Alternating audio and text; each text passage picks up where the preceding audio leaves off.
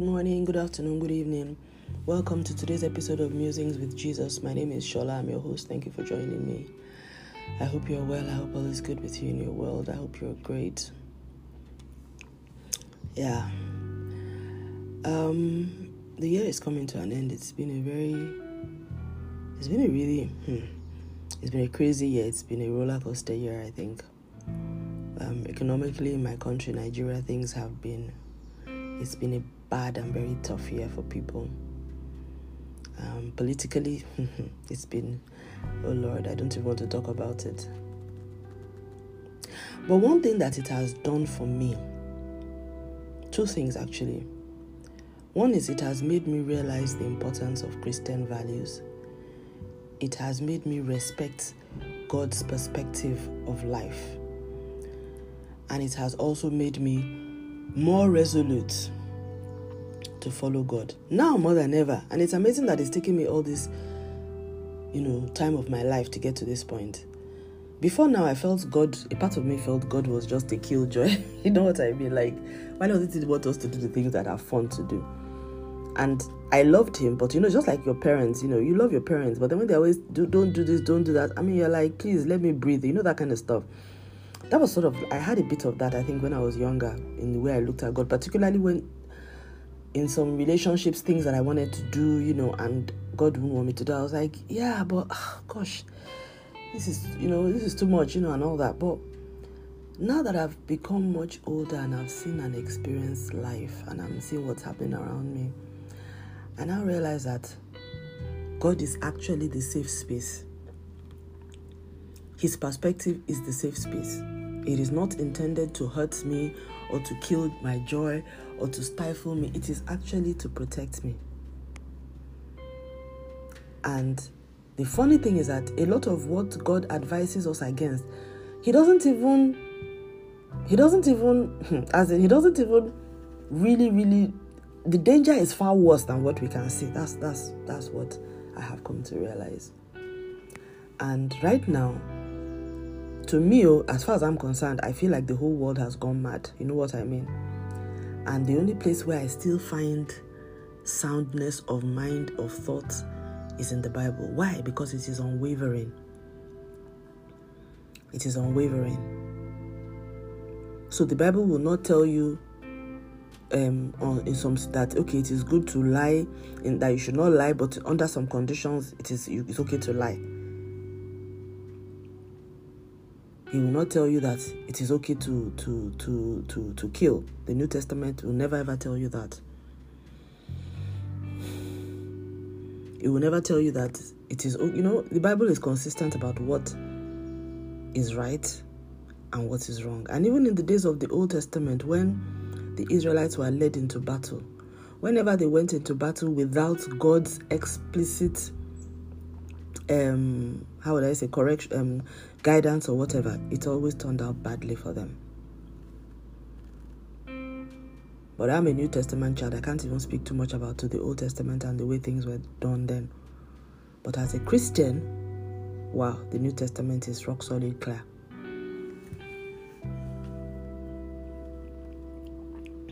So these days, I am just thankful to God for that. You know what I mean?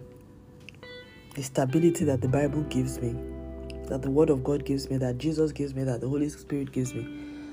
The fact that they're not going to change, for me, I don't know, it's so reassuring. Because there is too much change, too much flip-flop going on everywhere else. Nobody is consistent about what is right and what is wrong. And it's sad. It's sad because imagine if you were somebody, you did something and you got really disciplined for it. And you accepted it because you felt, okay, that's the law of the land. And then you see somebody else doing the same thing. And all of a sudden, they change the application of the rule. And that's the funny thing. They don't change the rules, but they just misapply it for that other person. And then you realize that we're in an animal farm, which is like, all animals are equal, but some are more equal than others. And this cuts across countries. I see this happen everywhere. I see it in developed world, developing nations like us, third world countries like us, It happens everywhere. In fact, in many cases, the developed world is even worse. And if you happen to come from a minority group in those parts of the world, you know what I mean. in my country, Nigeria, is terrible. It's just terrible. I mean, Nigeria is like as far as possible as it can be from a just society. It is such an inherently unjust society. Sometimes I feel ashamed of myself that I'm actually giving the credence of a normal society by living in an orderly fashion. You know what I mean? Or trying to live an orderly fashion. I mean, like I have a corporate LinkedIn page where I post things about my work and everything. And I'm like, anybody reading this on the surface will think I'm living in some orderly society. Whereas I'm just keeping all the nasty stuff off the pages, like because it can just consume you. And it's a corporate page, it's not necessary. But I think, and this is my dilemma as a Christian, I think the fact that we sort of like try to carry on as though everything is normal when it's not, I'm not really sure that is helping. And I'm not saying that all of us should like hit the streets and protest against certain things, but there must be an in-between just pretending as if everything is okay, and then by your continuing to live normally, giving credence and legitimacy to what should really not be, what shouldn't, everybody should really come out and say this is wrong. But anyway, because I think within the church there is a difference of opinion as to whether the role of the church in such things, and whether, let's just say that we have leaders that are in bed with the politicians, so it's tough for the members of the church to take a different stand, even though the congregation and the people of the congregation are being deeply hurt and damaged by the corruption and the carelessness and the nonchalance of the ruling class, political ruling class. But what has become clear to me, what is, the image that is emerging, and by the way, I had no idea this was where I was going with this music, but I'm just going to go with the flow. What has become clearer to me in the social-political system in Nigeria is that there is one ruling class, and that there are many segments of that ruling class, and that what Nigeria has developed is a society where everybody that is at the top of their game in their sector gets co-opted into that ruling class. And there are special privileges for people in that top of the top. You know what I mean? Like the 1% of the 1%. So, and I mean across board. So business elite, you are the richest in the business elite. You automatically get a card into the ruling class. You are at the head of the police, you are part of that ruling class. The judiciary, you're part of the ruling class. Politicians, you're part of the ruling class. And like I said, there are special privileges. You get away with murder, literally. This is not a metaphoric use of that word. You can do anything and get away with it. You can buy the police, you can buy the judiciary, you can do everything. Now, for the rest of the population who is not the top of the top 1% or the top 5 or 10% of their society or community or professional group or whatever, they will face a much harsher and unjust reality. They could be locked up without charges. They could be detained for years without trial. They could be killed on the spot, and nothing will happen. In fact, just thinking about it, I feel sick. So the question I ask myself is that, what is my role as a Christian? Is it to continue living my life and pretending as if I do not live in a wicked system that really doesn't care? Is it right to live the activism and the speaking up to the youth and to people who are not necessarily self-identifying as Christians, even though they may be? Is it okay for Christians to take a back seat and allow others to do the heavy lifting concerning societal transformation and change? Particularly, this Nigerian society is very unjust and oppressive. And this is as a basic. Then there are the parts and the sections of Nigeria, which is the northern Nigeria, which is under the onslaught of Islamic fundamentalists and terrorists who attack Christians as well as Muslims now. Before it was only Christians. But violence doesn't have, is not self-regulating. So yeah, it has they have so much impunity now that they would attack any community that is close to them. So even if it happens to be a Muslim community, but they do go out of their way to attack Christian communities. That's clear. But because they also attack Muslim communities, people then say, no, it's not religious. But no, when you see people living where they are to go into seminaries, into Christian schools, yes, you are and you are Muslim, yes, you are deliberately, and you've gone out of your way. These seminaries are not in the forest, they're not near to where you are. You have identified. We don't see you attacking mosques that way. We don't see you attacking Muslim schools that way. But yes, you do attack villages because you kidnap for ransom. So the Muslim communities that you attack is a survival thing. The Christian schools and churches and pastors that you kill is a religious fundamentalist thing. Both can coexist. And unfortunately, a lot of the Christian leaders in the South have chosen, particularly in the Pentecostal circles, I think the Orthodox churches, traditional churches are more involved in terms of what is going on in the northern parts of Nigeria. But the Christian mega churches, Pentecostal churches, so long as their pews are filled every Sunday, the money is coming in, they are not really bothered what's happening, which is sad. So I really pray for my nation, Nigeria, because I know this is not God's will, and I don't know how worse it can get. And I think the situation, what happened in Israel, and also with Ukraine, I guess, has made me realize that woe unto them that are at ease in Zion. Things can change for the worse quickly in the twinkle of an eye. And there is some kind of situation that will come upon a community, a nation, a people that no help will come. You know what I mean? And I think it's time I actually share my own position on the Israel and Gaza thing, which I have avoided for a very long time. Now, I recognize Israel as this. I know Israel for what it is, modern day Israel. And I mean, the states, I don't mean the people. The states. Yeah, I mean, I'm not going to go into it. The state of Israel I think they have a bit of they're surrounded by enemies, so they definitely have a siege complex. I think they are, I think they have that, and I think that shows in the way in which they carry out just generally how they relate and how they run the state.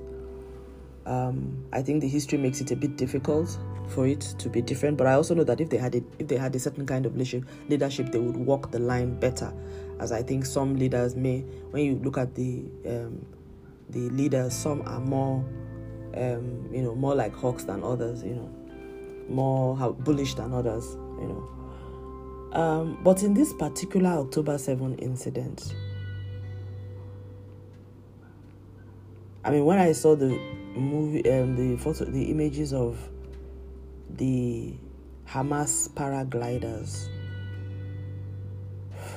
gliding into the concert area, and people at the concert, young people, men and women, running, being chased like chickens. I'm sorry. That was where they lost me. I mean, even if at all they ever had me. Because that is straight, flat-out terrorism. That has nothing to do with self-defense. I live in a country that is ravaged by terrorism. I know terrorism when I see it. I think the people who are defending Hamas, and I'm not saying, I'm trying to draw a distinction between Hamas and the Palestinian people, and I think I should. Just like I would draw a distinction between terrorism in Nigeria and the people in Nigeria. But I do realize that there is also there is overt and covert, and then there's tacit support for terrorism. We have that in Nigeria, where people who are not terrorists are tacit supporters of terrorism, just on a sentimental level. And then there are those who are covert and overt supporters of terrorism and funders of terrorism, and then there are the terrorists themselves. And then there are people who are anti-terrorism. Yeah. So all of that exists. And we have, in Nigeria, I think we have a lot of tacit support for terrorism. But they claim not to be tacit, but they are tacit because they align with the values of the terrorists, just that they do not align with the mode. So in terms of, yes, we want to build a kingdom that is given to the practice of our faith, yes, they are 100% aligned on that. And that any sort of, other religions should not be tolerated, they are aligned on that. But while one is going about it in a military and a terrorist way. The other people are feeling, well, if we can do it to the organs of the state or any other way we can do it, it's fine, So there's tacit support, even though they try to gaslight as though they don't have that exists. But then there's also anti-terrorism, within that faith, but they do not have as much of a voice, and some of them are just afraid to speak up. So for me, what happened on October 7th, and there is no nation. If anybody paraglides, shoots people out of the sky in Nigeria, I don't care what the history is. If the government decides they want to go all out, do you understand? As in, really, I studied international relations. You will be silly as a government to allow such a threat to exist within your borders. You have no business to be there. Although personally, I believe that the president of Israel should have resigned, Netanyahu, because that was a failure on his part. I believe that whatever it is that is happening now should have been led by another Israeli leader, not him. He should have stepped down, but we know him for what he is. He's not going to do that. So for me, and I'm not talking Christianity now, as I'm talking state politics and morality in a secular sense. The history of the whole Palestinian people and all of that's a separate thing. I think that the Hamas problem has to be dealt with, and I think there cannot be an honest conversation about the future of Palestine and the relationship with Israel until the Hamas problem is dealt with. And like I said, I speak from the perspective of someone who lives in a country ravaged by terrorism. And it's instructive to me that none of the Arab countries is jumping over themselves to expose their borders to Hamas, if you know what I mean. They want to support from afar because they know better than everyone else what this kind of fundamentalism can do within a country. This, in Nigeria, the journey of militant fundamentalists started, I think, almost 20 years ago. It's a cancer that once it takes root, it is very difficult to get out. Very, very difficult. Even when there is political will. Unfortunately, in Nigeria, there is no political will. So blood has just become the currency that is spilled at will. And maybe that's why things are not really working in the country, because we're just allowing blood to flow. And nobody is standing to correct that. I had no idea I was going to talk about this morning, but like I said, I'm going with the flow. Maybe there's something the Lord is trying to tell me. I think over this Christmas, I need to just go into prayer for my nation, Nigeria, because I am confused. I don't think that Christians are supposed to just sit and be watching. I don't think so. Everywhere in the Bible, I see Christians. I see Isaiah praying for the nation of Israel. I see Christians, even in the New Testament, we're told to pray for nations. So I think maybe I need to pray more. But I also pray that what would God ask me to do? Because again, the Bible says faith without works is dead. So you don't stand, which is what I think Christians are doing. They're praying, but we're not doing anything. Whereas that's not how we handle every other thing in our lives. Professionally, family-wise, we pray and we do. We pray for wisdom and we do. We pray and we act. But when it comes to social political justice, we say we pray, we don't do anything. Why do we have that difference for that when in other things we do? We don't just sit and allow God to do his thing. Why is it on nation building that we take the back seat? But when it's church building, when it is household building, family building, career building, we are very in the forefront. But all of a sudden, nation building has this, oh no, I don't want to get involved, let the politicians handle it. But if the politicians ever turn their radar against the church, all of a sudden, then you then get involved in that piece of legislation because it affects you. These things ought not to be. It's wrong. You can't convince me. So anyways, I'm going to leave it here. And apologies if this is something that doesn't resonate with you. I believe that God will bring the people that this is intended for. But I just think that Christianity, and it's not just about thinking. Jesus came to transform lives. He said, "Let your light so shine that people will see your good works and give glory to God in heaven." Good works are good works. He talked about the Samaritan who saw somebody who had been unjustly treated, and he went and he tried to make things better for that man who had been robbed. Jesus did not tell Christians to be able to look away from evil. Really. This is not Christian-like. We're not. We're not supposed to do that. And Jesus said it even at the end of that parable when he says, I was in prison, you visited me, I was sick, you gave me, and I was hungry, you gave me food. And then Jesus said, people were like, oh, when did we do that? He said, well, as long as you didn't do it for other people, you didn't do it for me. So where Jesus is concerned, it's not just the evil that you did to others, but also the good that you withheld from those who needed it. Okay, so the Lord is speaking to me now. And I think we don't talk enough about these things. I'll leave it there for now. Thank you very much for listening. God bless you. Stay lifted and have a wonderful day in the name of our Lord and Savior Jesus Christ. Amen.